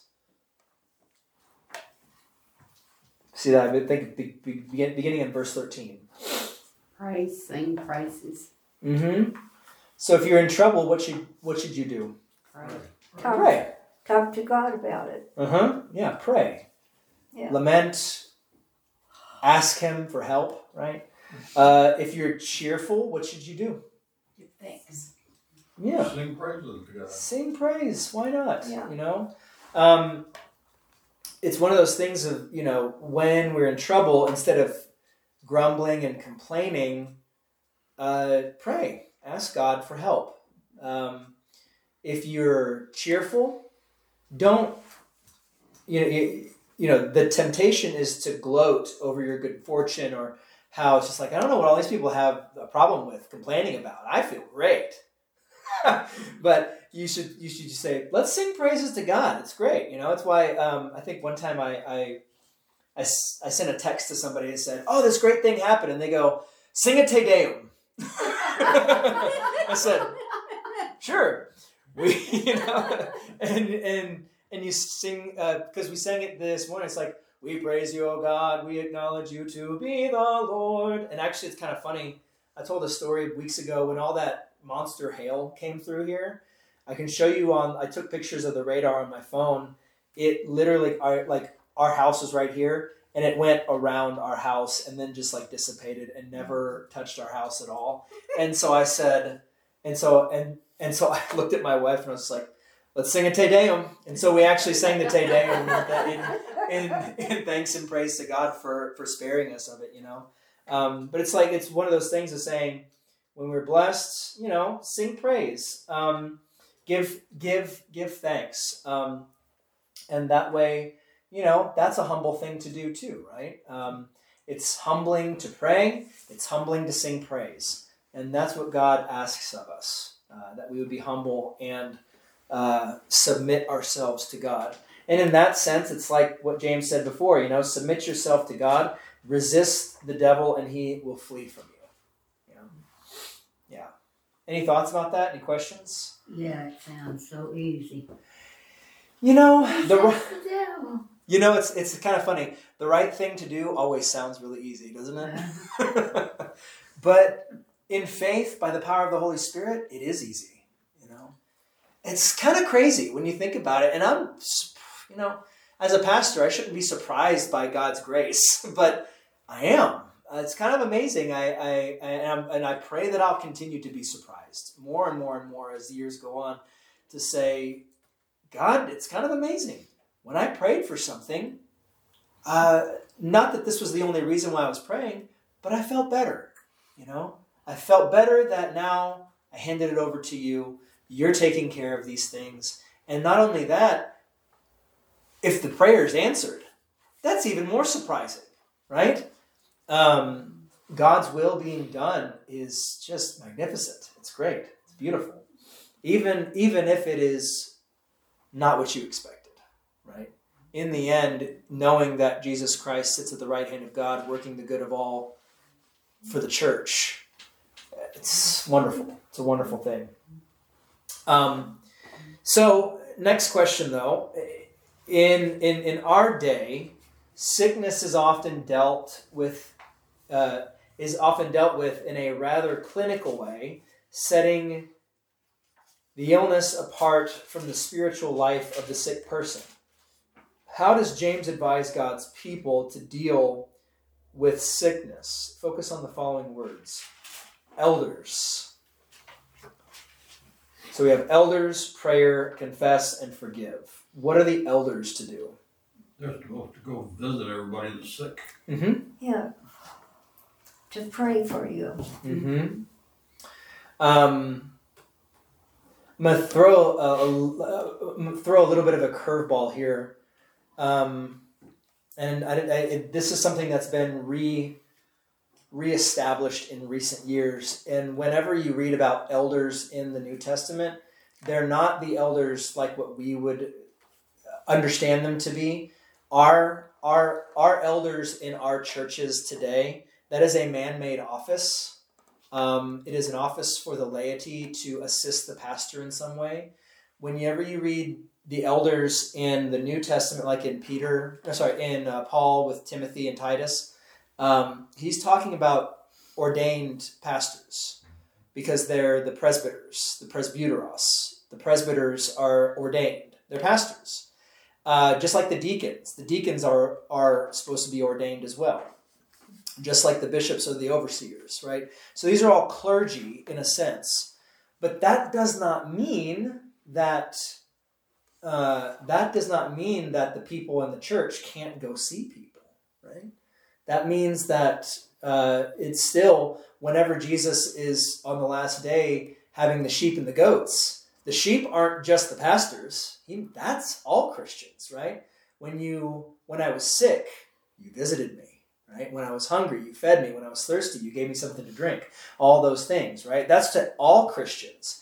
But what he's also talking about here, James is saying, if someone is sick, let him call the elders of the church and let them pray over him, anointing him with oil in the name of the Lord. And when that's done in the name of the Lord, that's supposed to be an official pastoral act, right? It's one of those things that's just been given for the pastoral, for the office of the pastor to carry out for the sake of the church in the stead of Christ. But that does not mean that members can't go see their friends when they're hurting or in the hospital or sick or whatever. In fact, all the more we should, right? We should go see people. We should pray with them. But what James is talking about here is not just a casual visit. This is like serious, proclamation of the word, for their comfort and consolation. So I think primarily, again, he's speaking to pastors, but generally also to everybody. All people, all Christians should go visit. All Christians. And if you have the structure like we have, where you have a pastor and then the elders, which even though it's a man-made position within the congregation, they're still to lead the way by example of visiting and, calling on people and praying for them and all these things like that, for sure. Any thoughts about that? Have you all ever heard that before, that the elders in the Bible are really pastors? Yeah. So. Yes. I apologize for not calling recently on any of y'all. my neighbor was right next door, and she is a Christian, not a Lutheran, not a practicing, but she is a Christian woman, and helped me with my needs at that time. Well, sure. And it's not that I don't love y'all and No, you're fine. No, I know it's. how you feel. Well, I mean, if what you were going through was going to be prolonged, because you were recently in the hospital for for testing and things like that, if you were going to be in there for a couple of days, of I course would call on you. we would have sent out the message and have people come see you for sure. Yeah. And you did call. You were there. But it's one of those things. It's like if you're in the hospital, at least let me know, or let somebody else know who can let me know, or something like that, because I'd love to come see you, or at least come give the word of God to you for comfort and consolation. Most of the time, though, and I've heard, and we've talked about this before, right? Where it's like a lot of people will say, "Don't trouble yourself. Don't make an extra special trip," or this, that, and the other. And I'm just like, this is what I've been called to do, and I love to do it, and I'd love to take care of it. And when somebody says, "Don't bother," you're basically robbing them of the opportunity to show God's love, right? So, and that's a stern way of looking at it, but sometimes people need to be told, stop it. You just need to be taken care of, right? Not just physically, but spiritually, right? And we should take care of each other spiritually in that sense. So if you're in the hospital, let me know. If you're sick, let us know. Let somebody know. I know that Mary Martha goes to great lengths to provide food and things like that for people. So yeah, it's one of the ways of serving, taking care of each other. It's a good thing. So Doesn't Vanita have a daughter or something that lives her with son Her lives here. son. I was talking to her son yesterday. Isn't he a doctor? He's a doctor. No, that's No. Dorothy Herman. No, He her. runs that Dayport place across from GB. Oh. Yeah. But I mean, if something happens to Vanita, he will. He has my contact phone you. number now. Yeah. I called her phone and he answered. So Okay. Good. yeah. So I know where she is and everything like that. So yeah. Anyway, so the elders, so the pastors primarily, but also especially the people need to come and provide the word of God. In fact, you know what? If anybody's interested in this, and I'll remind me of it after we're done here. If anybody's interested for having these things, I have, there's a publication put out by CPH called Visitations, and it's something for laity that they can have. And if y'all want one, I can see about getting like a bundle of them or something like that.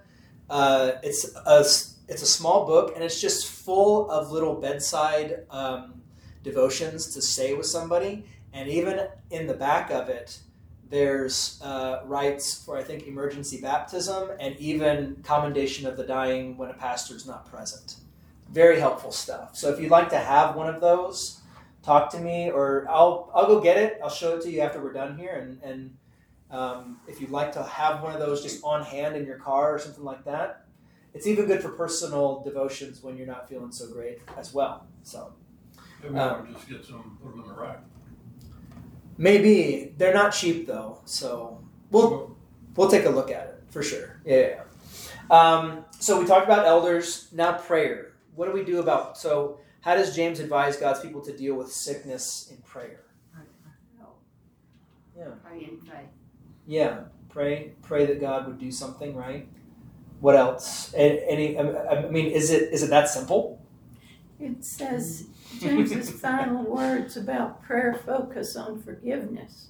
Right. And Yeah. Pastor's prayer means more than a language prayer. Does it? Yeah, it says the righteous prayer. Okay. Well, okay. That's an interesting thought. I don't think that that's necessarily I think it is. only for pastors. No, but I mean. Well, the prayer was, so it says what? The prayer, The righteous person has great yes. power as it is working. right. So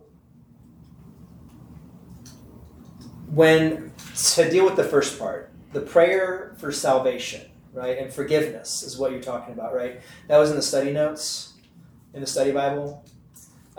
So, yes, what James, I think, is primarily looking at here is to say, your will be done, because it says, the prayer of faith will save the one who is sick, and the Lord will raise him up. Right? So it's not the power of the prayer of the person, but the Lord is doing the work through the prayer. Right? That the Lord will raise them up. That's also ambiguous in a sense to include the resurrection on the last day.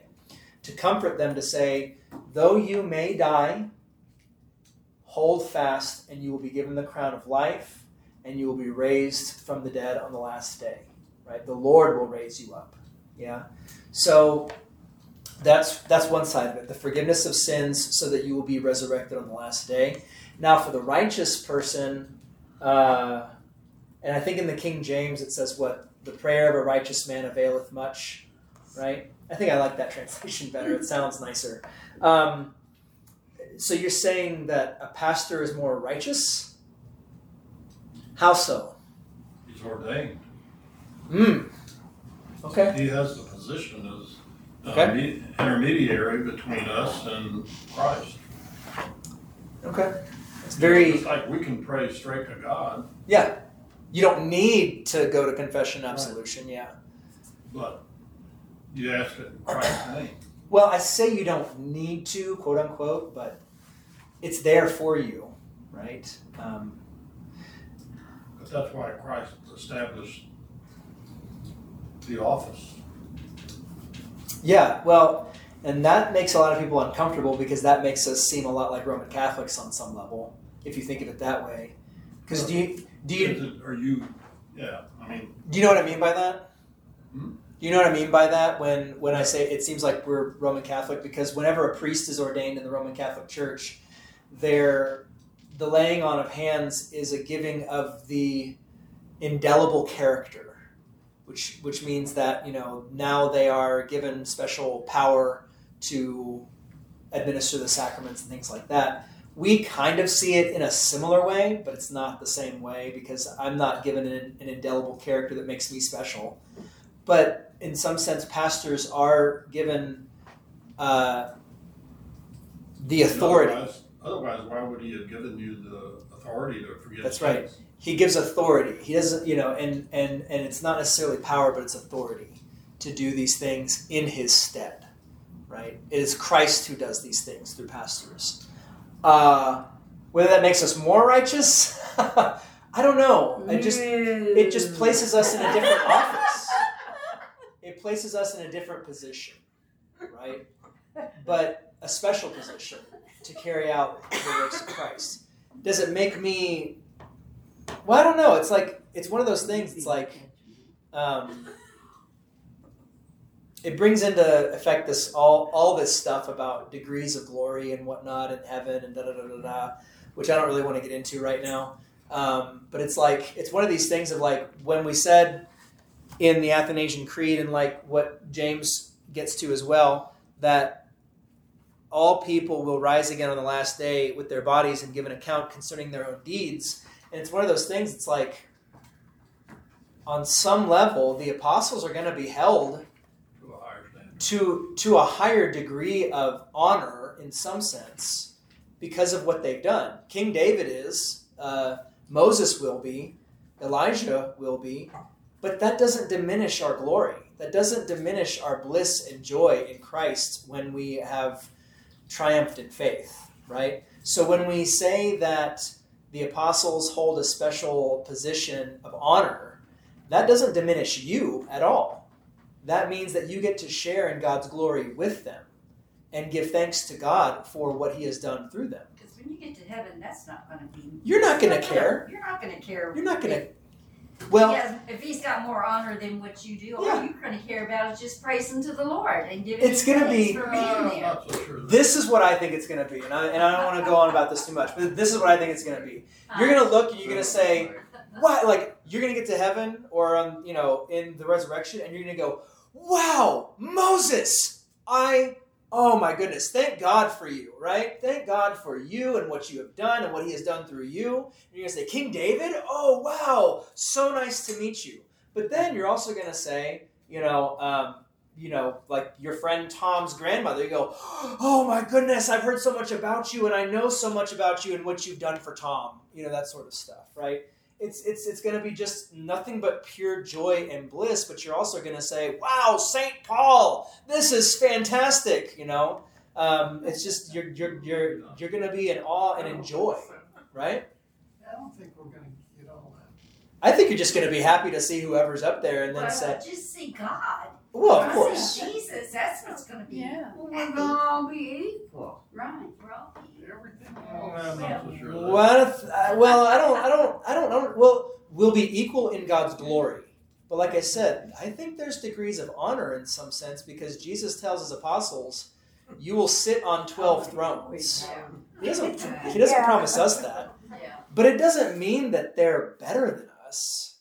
It doesn't mean that they have higher glory than us. It just means that they're given honor.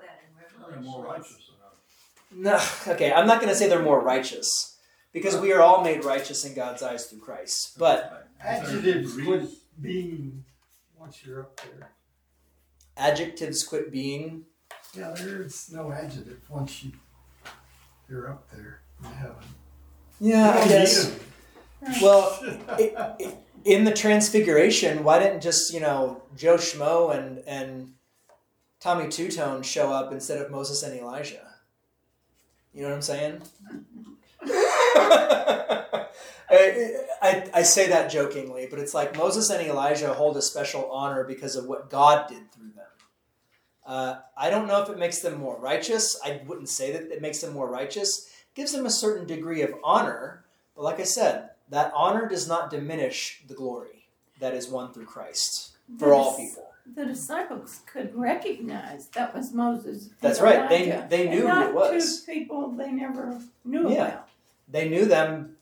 I don't know how. Maybe the Holy Spirit revealed it to them. But anyways, I didn't mean to get off into that.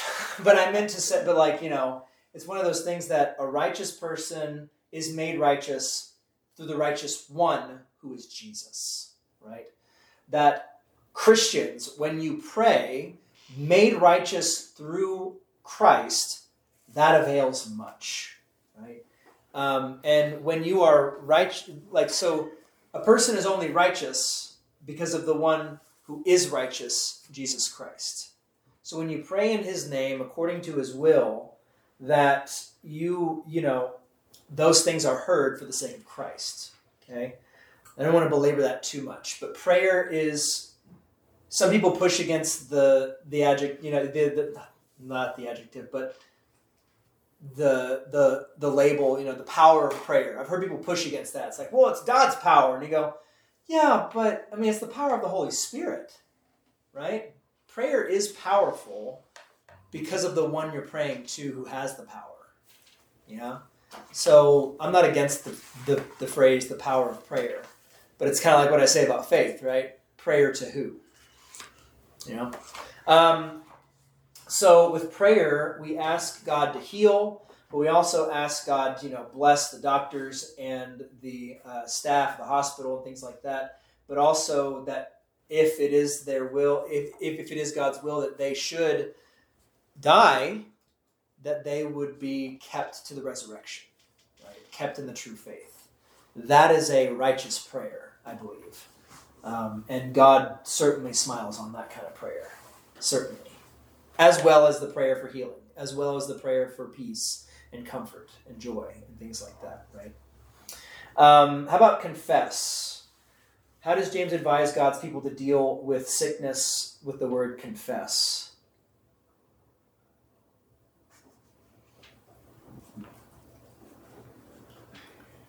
Verse 16, confess your sins to one another and pray for one another that you might be healed. Mm-hmm.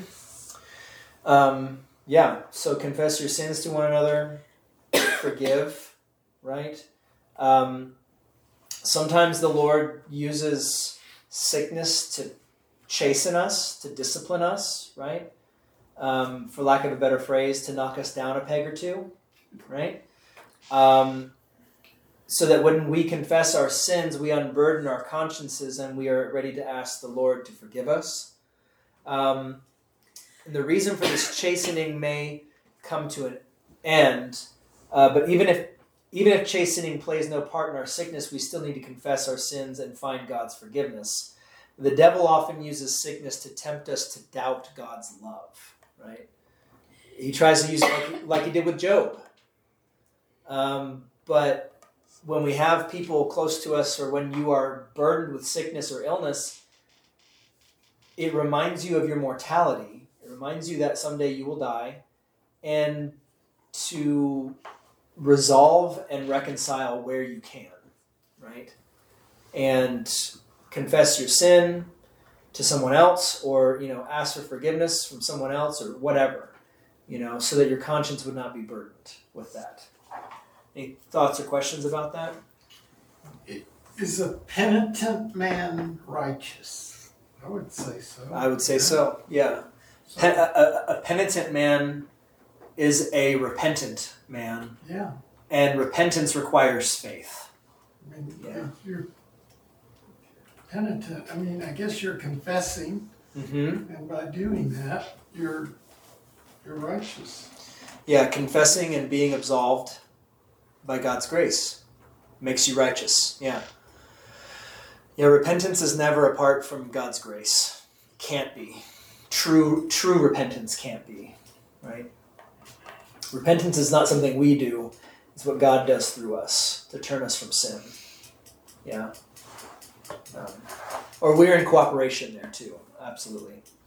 How about forgive?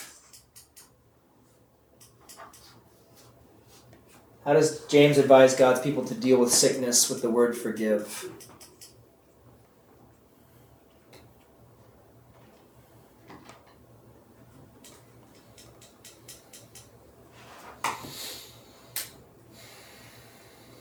What do you think?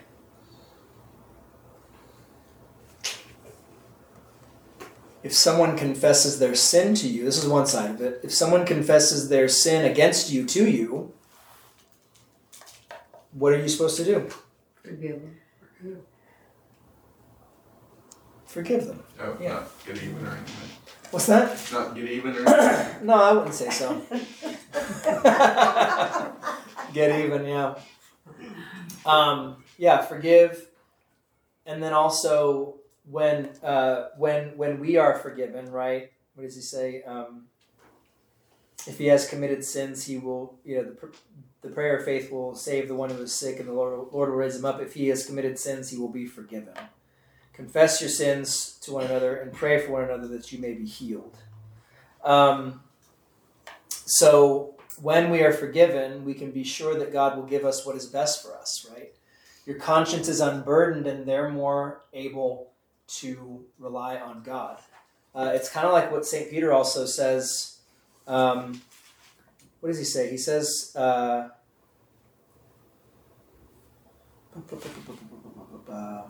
Peter says something about how he says,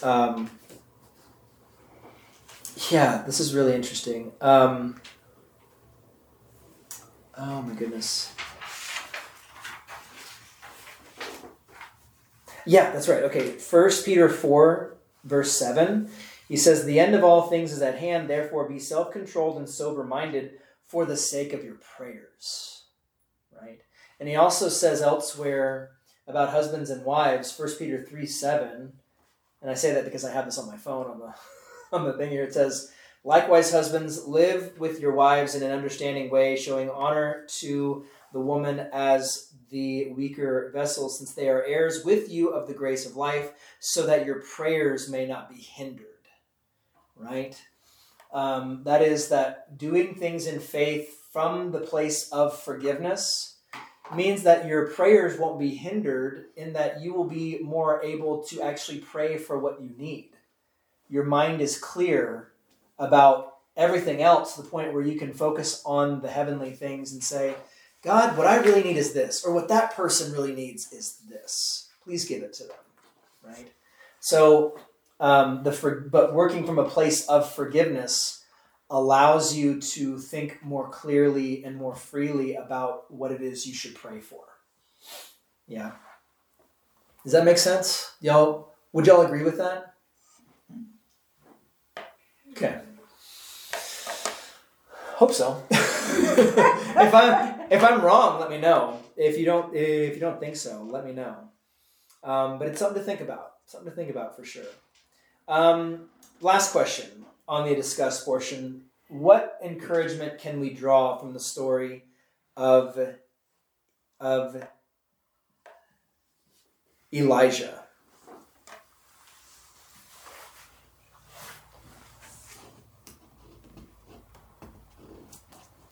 What encouragement can we draw from that story?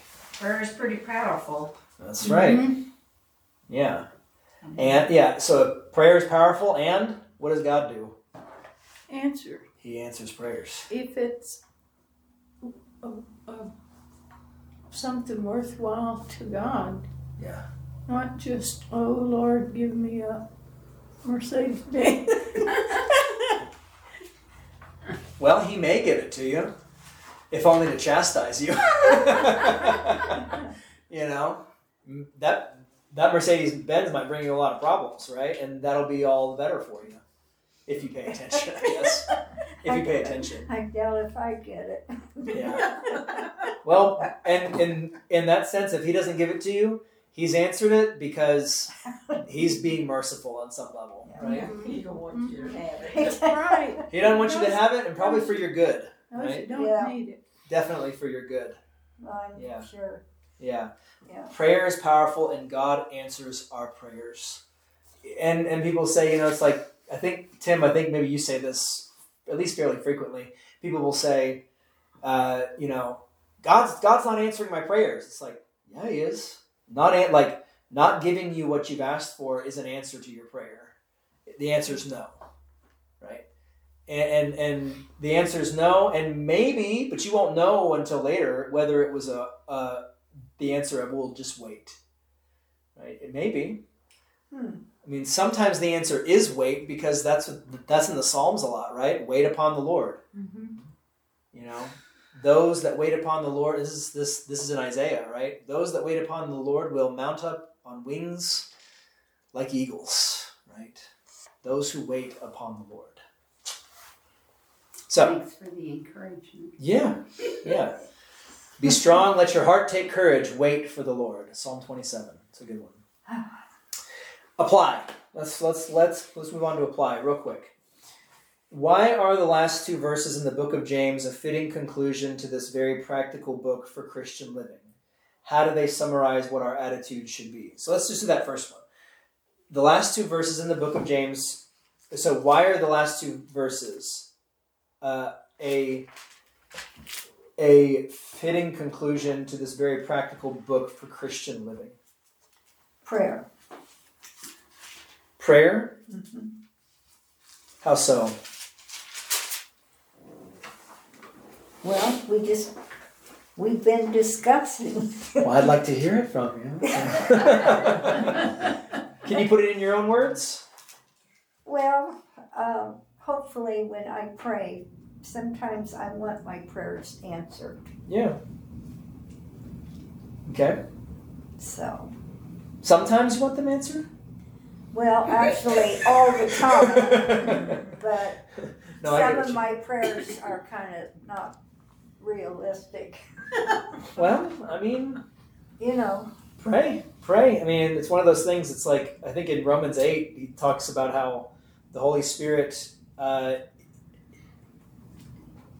intercedes for us with groanings too deep for words. And we've taken that and applied it in the sense that that the Holy Spirit takes our prayers and packages them up perfectly to present before God so that he hears them in the right way. Not that he's not able to do that, but it's like he helps us in our weaknesses in that way too. So even though we're not saying the quote-unquote perfect prayer, he hears it as if it is perfect because it is made perfect in him. Yeah, by faith. Thank you. Well, I know during this time with Nick at the beginning of it, we were praying a lot and we didn't quite know what to pray for. Right. Yeah. And I was in that situation too, I don't know what to pray for, but I'm praying Yeah. And then finally we kind of quit praying, got kind of tired of praying, and one of Paul's friends said, well, now it's time to stop and listen. Yeah, it's time to wait. Yeah. So Yeah. Yeah, prayer really, really helped me for my daughter. sure. Yeah. Maybe- Yeah. And you had a lot of prayers going up for her. Yeah. So, Yeah. God has been gracious. yeah, so Yes. he answered. He sure did. So in these last 2 verses here, it says, "My brothers, if anyone among you wanders from the truth and someone brings him back, let him know that whoever brings back a sinner from his wandering will save his soul from death and will cover a multitude of sins." So this is calling us, this is going to shift it a little bit away from prayer, just a little bit. You know, these last 2 verses really call us to be concerned about those who are wandering from God. We should pray for them. God is. Also challenge them. What's that? We should also challenge them. Yeah, we should go to them in love and speak the truth. Yeah. They call on us to preach God's law as strongly as James does, and then be ready to announce God's grace and forgiveness on those who turn from their sin, right? Turn from their wandering. So it's a privilege to be used by the Lord to bring a brother or sister back to the fold. Any other thoughts about that? I think he's telling us to live and walk in faith, Mm-hmm. sing praises. Yeah. I'll close with this. Since James is a very practical book, but rooted in faith, right? Rooted in faith. It has to be. Otherwise it's not practical, right? I heard this the other day. A lot of people in in Christianity in America, we're lamenting a lot about how it's waning, right? It's going down. It seems like, it's going down because the churches are shrinking. And I heard this analogy, and I think it's a pretty fitting analogy. Let me ask you a question. Can you tell the difference between a person that says, I like baseball, and then a person who can tell you the batting average of the starting lineup for their favorite team? Mm-hmm. You can tell the difference between those two people, right? One says, oh yeah, I've got that baseball cap in my closet and I bring it out every time I watch the game or when I remember to watch the game or whatever. While the other person's just like, I watch every game, I follow the players, I know exactly, the batting average, the RBIs, all this stuff. In the same ways, that's how Christians ought to be, right? And that's how Christians, that's kind of the categories you fall into. That there are Christians by word, and then there are Christians by word and deed. That there are Christians who say I'm a Christian, but they don't go to church. They maybe go on Christmas and Easter, but it's kind of like saying, well, I've got the baseball cap for the Astros, but I can't tell you who's playing first base or who's pitching or whatever, because I really don't follow it that closely. It's like, well, then are you really a fan of the Astros or whatever, that sort of thing? And I think I heard someone was just like, but what happens when you live in a place where your baseball team is terrible and nobody even wants to wear the baseball cap? Because they're not doing the things that they should be doing as a team or whatever. You're disappointed in them. They're not fulfilling what they should be doing. It's kind of like with church, right? That people who go to church and say they're a Christian, but they don't live like Christians.